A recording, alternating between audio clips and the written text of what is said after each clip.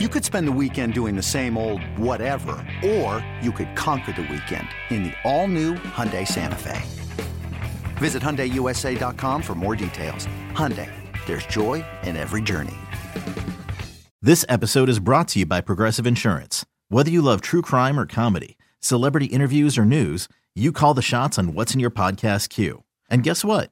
Now you can call them on your auto insurance too with the Name Your Price tool from Progressive. It works just the way it sounds. You tell Progressive how much you want to pay for car insurance, and they'll show you coverage options that fit your budget. Get your quote today at Progressive.com to join the over 28 million drivers who trust Progressive. Progressive Casualty Insurance Company and Affiliates. Price and coverage match limited by state law. Welcome to an instant reaction edition of the Evan Roberts podcast. The Brooklyn Nets defeat the New York Knicks at Madison Square Garden. Of course, I decide not to go to this game tonight.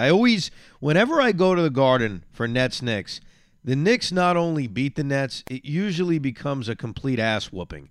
I have said this before. I think Net fans understand this. I do not think Knicks fans understand this. I freaking hate your basketball team. I really do. I would say to you, I dislike the Knicks more than I dislike any of the other teams in this town. As a Jets fan, as a Mets fan, as an Islander fan, and of course as a Nets fan, all of the other teams in town I'll be jealous of at times. I may not like at times. The Knicks are clearly the number one team I dislike, which I think is surprising to some because the stereotype is, well, it's got to be the Yankees. Got to hate the Yankees the most. No. See, here's the difference. I respect the Yankees. I have grown up and seen the Yankees every single year be a good team. I've seen their ownership be aggressive in trying to win. I have seen a model franchise, a franchise I want to be.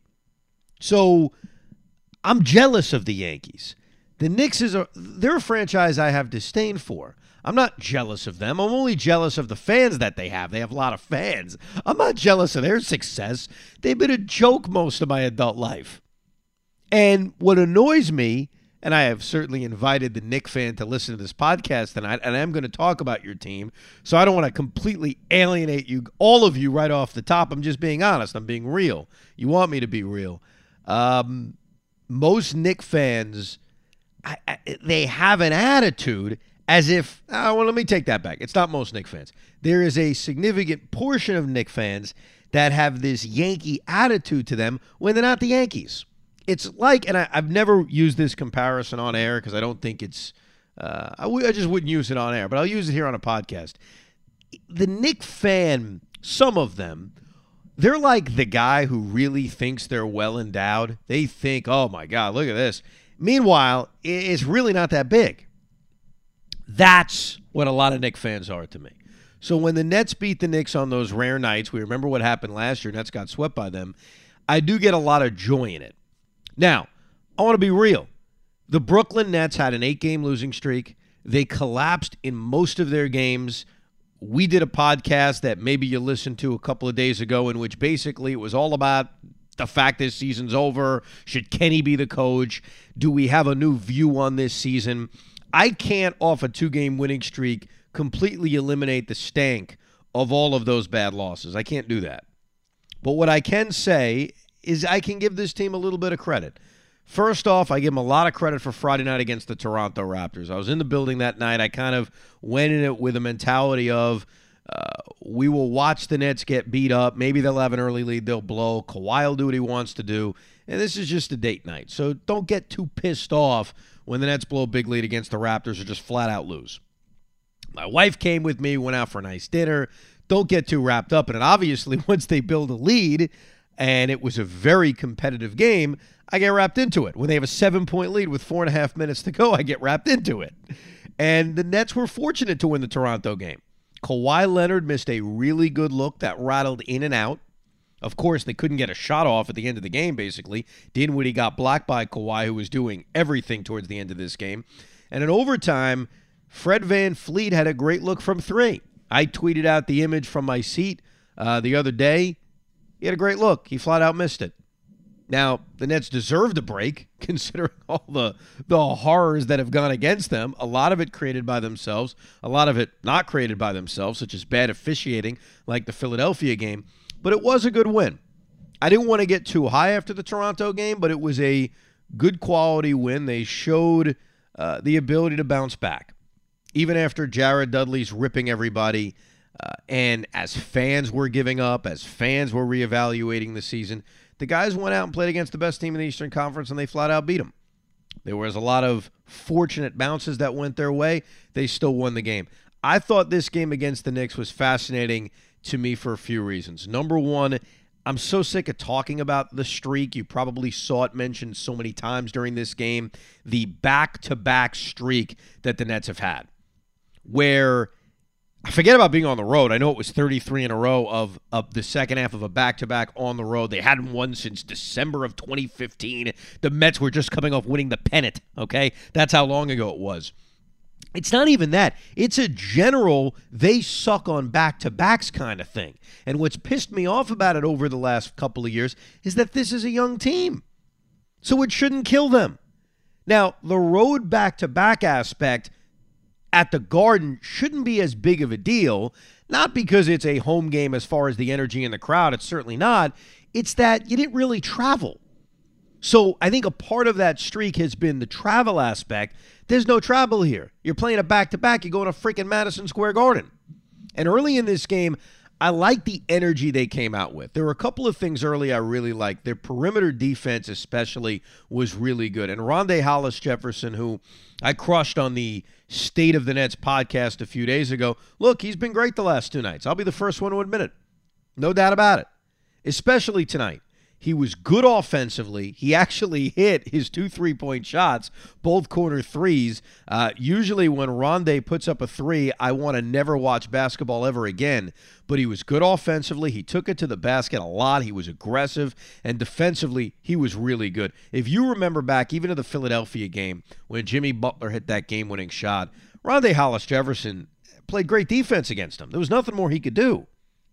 I thought last night on the final possession in overtime, he was fighting through screens. He was battling, sticking with Kawhi. Tonight against the Knicks, he was great on the perimeter, as was a lot of the other bigger guys that Kenny's been using in this lineup, as Shabazz Napier has basically been out of the rotation. He used Dudley, Kuritz, along with the centers, I think there was at one point, he had a lineup of one of the point guards, either Dinwiddie or Russell, and then the four guys with him, I think, were Rondae, Carroll, Davis or Allen, and then Kuruc. So he was going with a big lineup, and we've seen that over the last two nights, and I kind of like it. Honestly, I like anything that features Kuruc getting minutes. Played about 12 minutes tonight, didn't do all that much. The night before in Toronto, I thought we saw the reason why Radanis has to play. He brings an energy to this team. And I think we've seen Kenny over the last two nights after the Oklahoma City game realize, and that was one of the things we were screaming about on that podcast, that one of the things that has to change is Radanis needs minutes. He only got 12 and a half minutes tonight. I'd still like to see more, but we have seen Jared Dudley's role move back a little bit. We have seen that, and we've seen really just Russell and Dinwiddie play the point, and Shabazz kind of lose his minutes over the last couple of nights. Russell tonight was very different. He was more of a facilitator tonight. Hit a couple of big shots late, but for the most part, we didn't see that big offensive display like we saw in the Toronto game. Because I thought D'Angelo Russell, who for some reason they didn't play enough of in the fourth quarter in the Toronto game, he had a lot of big shots in that overtime. It was Russell versus Kawhi a lot in that overtime period. The other positive is Allen Crabbe. Look, here's the thing about Allen Crabbe and Rondae Hollis-Jefferson. I'll rip them. I'll be honest about them. They frustrate the crap out of me. In an ideal world, both of those guys are not on the team next year. But when they play well, I love it. I mean, why would I not? I'm a fan of the team first. And Allen Crabbe has played a lot better recently. Today, he made all of his threes. which is really where his offense comes from. I mean, Alan Crabb, I think on 2-point shots is hitting something like 20-25%. He's been brutal. But Crabb defensively, even more so than the 17 points and the 6 for 9 from the field and hitting 5 3-point shots, more than that, he along with Rondé played really good perimeter defense. Both of those guys played well tonight. Jared Allen was active. He gave you another double-double. He actually fouled out in this game. He already was, I think he committed his 5th foul with about 6 minutes to go, and Kenny stuck with him. Here's my rip of Kenny for the night. Can I do my nightly rip of Kenny? When the Nets have a 17-point lead going into the fourth quarter, they had a nice third quarter. They put 38 up on them. They really built this lead. Their largest lead of the game was right at the beginning of the fourth quarter. I think they actually got it to 19 in the early part of the fourth quarter. And anybody who's a Net fan knows that doesn't mean anything. I don't care who you're playing. That 19-point lead, there's no guarantee they're holding on to that. Come on. We've seen enough of this over the last couple of weeks. But when the Knicks go on their run, and I want to get to how the Knicks went on their run, and the other thing I want to get to on this is the whole tank debate, because I had a nice discussion with JJ via text message about it, and I want to get into the tank debate. And we'll get into the Knicks in a second, but you got to call a timeout. When the Knicks cut that deficit to 7, and there was a moment where they actually had it to 5 with the basketball, but I think even before that, when they cut it to 7, can you call a timeout if you're Kenny Atkinson? He doesn't seem to have a great feel for when you take that stop the bleeding timeout. And that stop the bleeding timeout, that's a big timeout you got to take in a game. The Knicks are playing it. They're energizing the Garden. They're playing well. Mitchell Robinson is doing these ridiculous athletic things. He is so long. Do something. Stop it. And he did it. Now, he was bailed out. And here's why. Because after the Nets have that shot clock violation, that just absolute mess when no one wanted to shoot, and Frank has the layup, Frank Ntilikina, who finally got a chance to play, and they cut it to 5. Here is the turning point of this basketball game, and maybe turning point isn't the right word because the Nets had a lead. I would say it was the stopping of the bleeding moment of the game, which certainly wasn't coming from a Kenny timeout. D'Angelo Russell turns the ball over very lazily, and it's picked off by Mitchell Robinson. Kind of a lazy pass, and Robinson, who at times it felt like he was 9 feet watching him play, picks it off, gets it to Damian Dotson in transition, and he misses a layup. And to me, that changed everything. It's a 5-point game. The Garden is loud. The Nets just turn the ball over. You've got them in transition, or you're in transition. A chance to get it to 3 with about 4 and change to go. Misses the layup. Nets on the other end get a goaltend violation. Ball actually went through anyway. Frank misses a 3. Crabb hits a 3. 10-point game. Ball game over. But not really. Yeah. When I say ball game over, 10-point lead, 4.5 minutes to go, you actually know the ball game is not over. And it did get a little dicey. They got it to 6.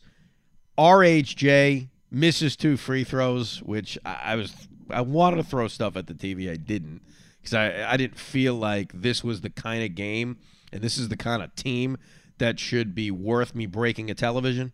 It's just I'm not there yet.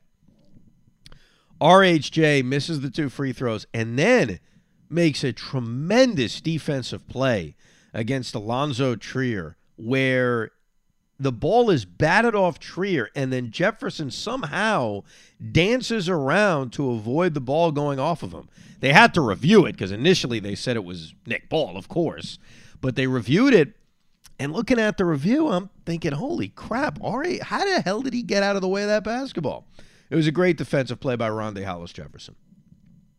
And the Nets were able to hold down and beat the Knicks. A couple of things about the Knicks. I like when a coach says you've got to earn your playing time. And Frank Ntilikina has not had a great year this season. And there are times in which you look at Frank and you say, what is he ever going to progress into? Fizdale's benched him 3 games in a row. And I still think it's early enough in his career, and this is still a team where you're trying to figure out who's going to be on this roster in the near future. And Emmanuel Mudiay is having the best year of his career. There's no question, and I give him a lot of credit. He's shooting the basketball way better than he ever has in his career. He's just been a much, much better player, no doubt.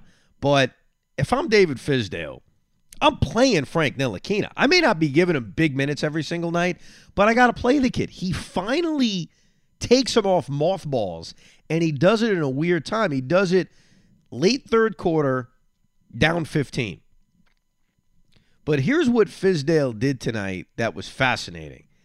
He goes to his bench. His entire bench is out on the court. Kevin Knox is getting minutes, Mitchell Robinson, Alonzo Trier, we mentioned Frank Ntilikina, Damian Dotson. Those are the 5 guys. And just completely rides them the rest of the game. Now, because this is about development, and it's not about tanking, because I'll get to that in a second. It's not about tanking. It's about development. It's about challenging these guys. So a part of me liked it. I'm talking from a worldly basketball perspective. As a Net fan, I'm only thinking about winning. And the one thing I liked as a Net fan is that Enes Kanter wasn't on the floor. And trust me, I know how bad Kanter can be late in games defensively. I know about his inability to defend the pick and roll. I've seen it plenty. But Enes Kanter eats the Nets up and spits them out.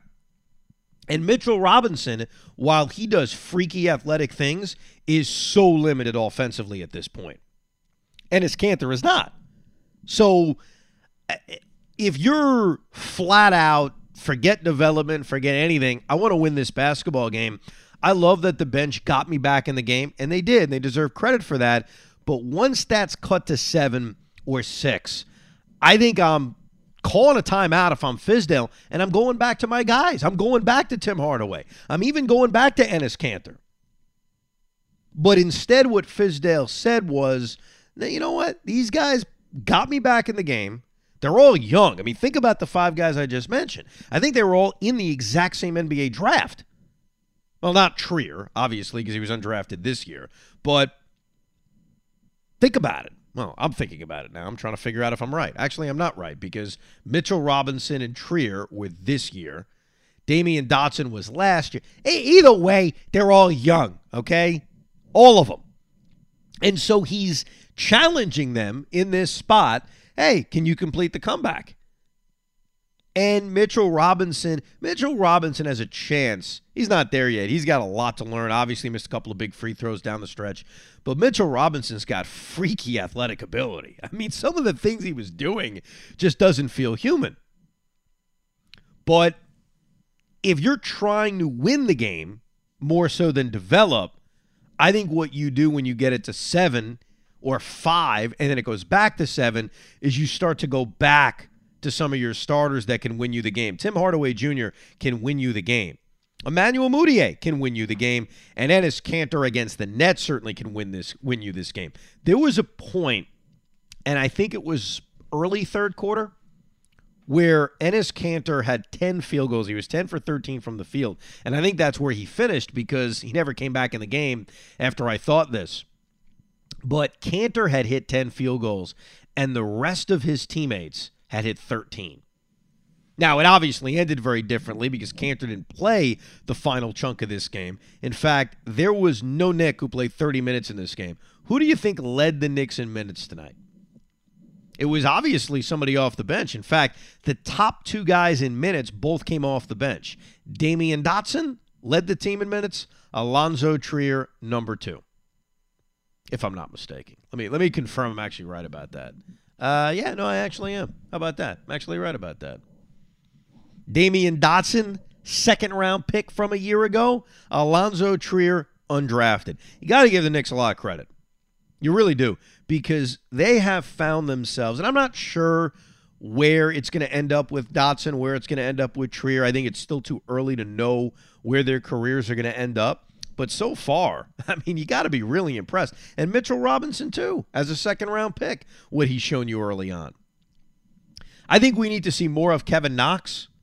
Kevin Knox played 20 minutes tonight. I think we need to see more aggressiveness out of Kevin Knox. And it's just amazing to think Tim Hardaway didn't come back. I know Tim Hardaway was not shooting the basketball well. I get that.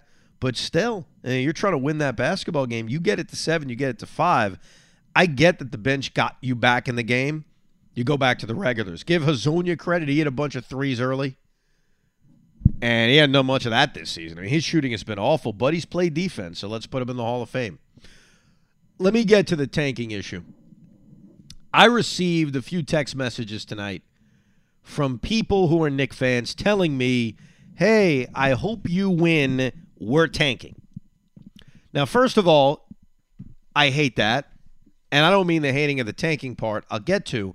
I mean, I don't like the Knicks. I explained it at the top of the podcast. I want to beat the Knicks. It means something to me. All right? And I got to hear Knicks fans tell me, I hope you win. And you're taking any joy, any potential joy I may get out of this game, you're just taking it away. You're stealing it from me because you're telling me I want you to win. Don't want me to win. You know, someday, I don't know when, both of these teams are going to be good, and I will, as always, dislike the Knicks, and maybe then Knicks fans won't like us. They'll want to beat the Nets instead of texting me, boy, I hope you'll win the game. But here's why the tanking thing is stupid. Let's play the numbers. If you finish with a bottom four record, you got a 14% chance of winning the lottery. It's 14% we're talking. We're not talking about 50%, even the way it used to be when it was 25%. What are we talking about? Now, I get in this draft, the one that's upcoming, it's more than Zion Williamson. That's your fantasy. It's more than that. It's R.J. Barrett, it's Cam Reddish, it's Bol, it's whomever else. So maybe it's, hey, I want to be in the bottom three. I want to guarantee myself I'm in the bottom four. You don't really guarantee yourself anything. If you finish with the worst record in the league, and I don't think the Knicks or Nets are finishing with the worst record in the league, all you're guaranteed is either 1, 2, 3, 4, or 5. That's what you're guaranteed. And it's a 52% shot that you're picking 1 through 4 and about 48% that you're picking 5. So the odds are telling you you're probably picking in the front 4, but the pick you're most likely to have is actually 5th. If you finish with the second worst record in the league, you're only guaranteed 1 through 6. If you finish with the third worst record in the league, you're guaranteed 1 through 7, fourth 1 through 8, fifth 1 through 9. And your chances of winning, or picking second, or picking third, or picking fourth are exactly the same if you finish with the 3 worst records in the NBA. So when you sit here on a Saturday night and you're watching Knicks Nets, do the math for a second before you tell me you hope you lose. What are you really hoping for? That your chance of picking first instead of being 12.5% is 14%? What are we talking about? These numbers are so minuscule. You know, it's just, and I know a few days, I'm going to tell you the truth. A few days ago when we did State of the Net podcast, I said, well, the season's going to hell in a handbag. At least we have our pick. Maybe we'll win the lottery. Yeah, you tell yourself that after you lose. You know what I mean? After you lose, you say, well, the good news is, well, we're in the lottery. Not, hey, I'm actively watching a game hoping I lose. The numbers just don't back it up. The numbers just aren't convincing enough. And you want to give the NBA credit for changing the lottery numbers? Okay. Or you hate it. It's really your perspective. Maybe you hate it. You know, Joe always says, and he's wrong, but Joe always says, there shouldn't be any lottery. If you finish with the worst record, you get the number 1 pick. The problem is then there would be tanking, and then I would understand tanking. But I think there is more to gain out of young players that you hope are on your team next year experiencing winning and learning how to win. Because as you're seeing from the Nets, it's very easy to lose, and it's very easy to blow games on a routine basis. Here's the other thing about the tanking, and this was the discussion I had with JJ. If you look at this league right now, how have teams been built? How have the best teams been built? Let's start with the Golden State Warriors. Steph Curry was taken 7th overall. Knicks fans know this because they were picking 8, and they ended up with, oh my God, what's his name? They ended up trading him away pretty quickly. Man. Name is farted out of my brain. I think they used him in Jordan Hill. There you go. Sorry, just popped right back in. I think they used him in a salary cap cutting deal. Jordan Hill. Steph Curry was 7th. Klay Thompson was picked 11th. Draymond Green was a second-round pick. The Golden State Warriors found 2 really good all-star caliber basketball players at 7 and at 11.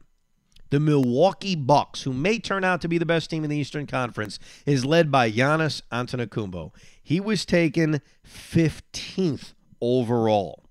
The Toronto Raptors, probably as of right now, the best team in the Eastern Conference. Kyle Lowry was drafted late first round, not even by them. DeMar DeRozan, who's not here anymore, was taken in that 7 to 10 range. DeRozan traded for Kawhi Leonard. The rest of their bench not built with lottery picks for the most part. The Boston Celtics, the Celtics have been built in many, many different ways. Usually by lottery picks of the Nets, not even their own. Philadelphia, that's the template. Oh, but they tanked, Evan. They tanked so well. Come on, they're batting basically .333.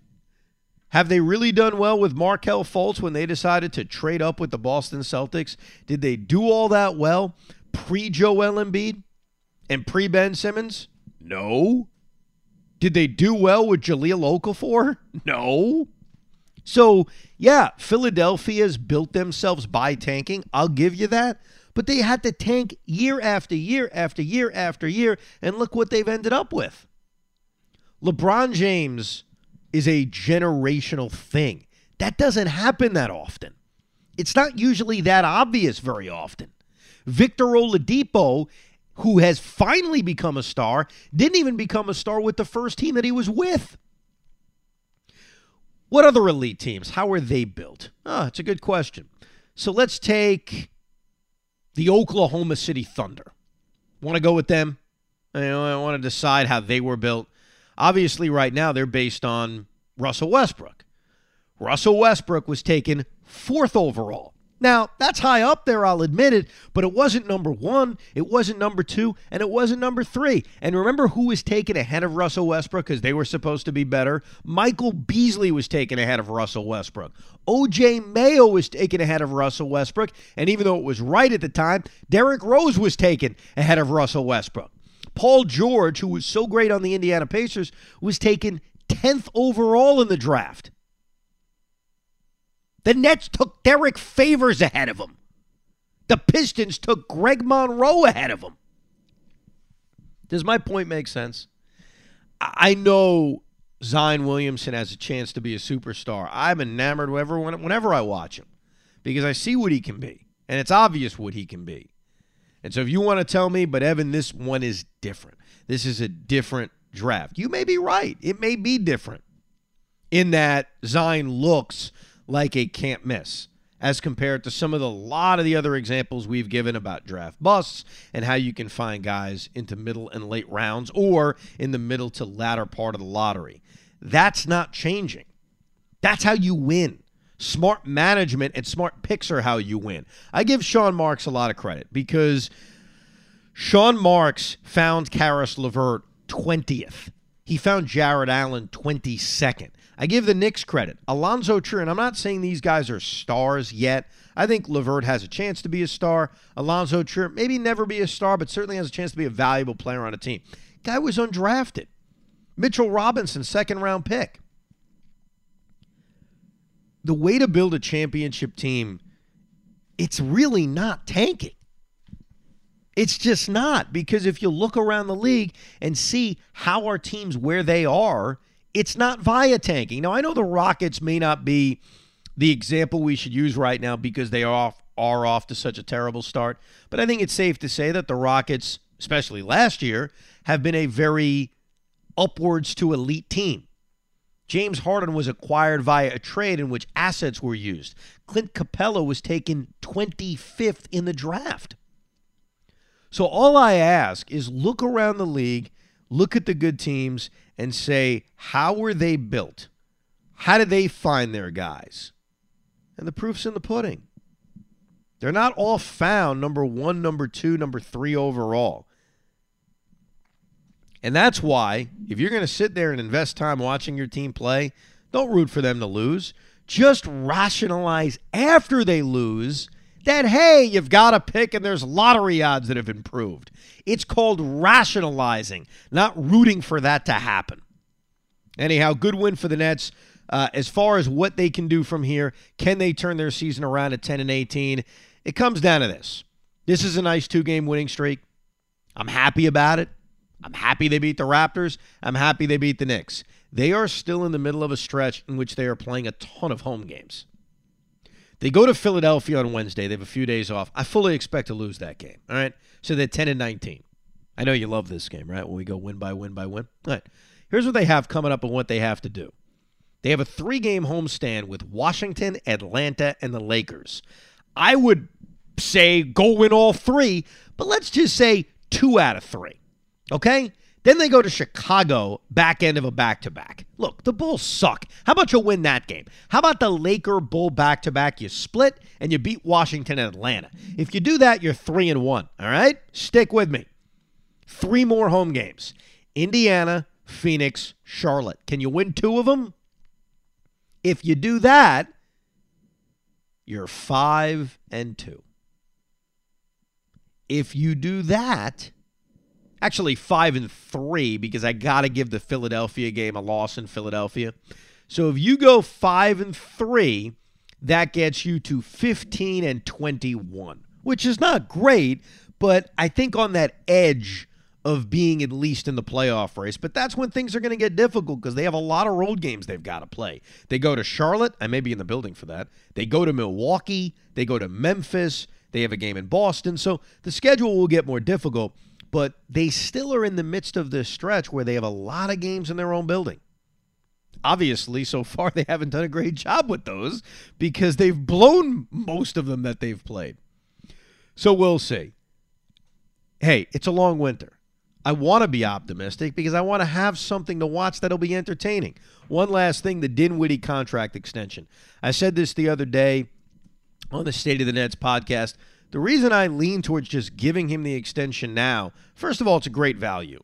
Spencer Dinwiddie is having a much better season this year than he even did last year. He didn't shoot the basketball all that well last year. And even though there were times in which I just want to curse out Dinwiddie, and he plays hero ball way too much, and he milks the shot clock, takes the air out of the ball, and then just chucks up a long 3. Spencer Dinwiddie is becoming a really, really useful player in this league. And a 4-year, $47 million deal is a steal. It eats into your cap space, but he's always tradable. I mean, if you run into something bizarre during the offseason where you can end up, I don't know, Kevin Durant and Kawhi Leonard both say, we're coming, which we know is not going to happen, I'm sure you can find a way to move Spencer Dinwiddie. And I forget who said this because I'd like to give the person credit, but I read it from somebody who covers the Nets. So I forget who it was. I do like the idea of rewarding him and rewarding guys around the league and sending them a message by saying, look, here's a guy that was a second-round pick. Here was a guy that was taken off the scrap heap. He's become something, and now we're going to reward him with a contract extension. Will the Nets do that? I don't think they will do it anytime soon, but if it was up to me, I'd certainly lean towards doing it. Thank you for listening to this edition of the Evan Roberts Podcast. I want to tell you about an episode coming up I'm very excited about. It is a detailed, in-depth analysis of every single pitching acquisition that Brian Cashman has ever made. We have talked a lot about Brian Cashman, the GM, over the years, but have we ever really gotten ultra specific? We're going to. Not going to do it on FAN. I think I'd put Joe to sleep with this. But on a podcast form, why the hell not? Every free agent acquisition, every trade move he has ever made for a starting pitcher will be put under the microscope. Expect that to drop Monday afternoon. Thank you for listening to this edition of the Evan Roberts Podcast.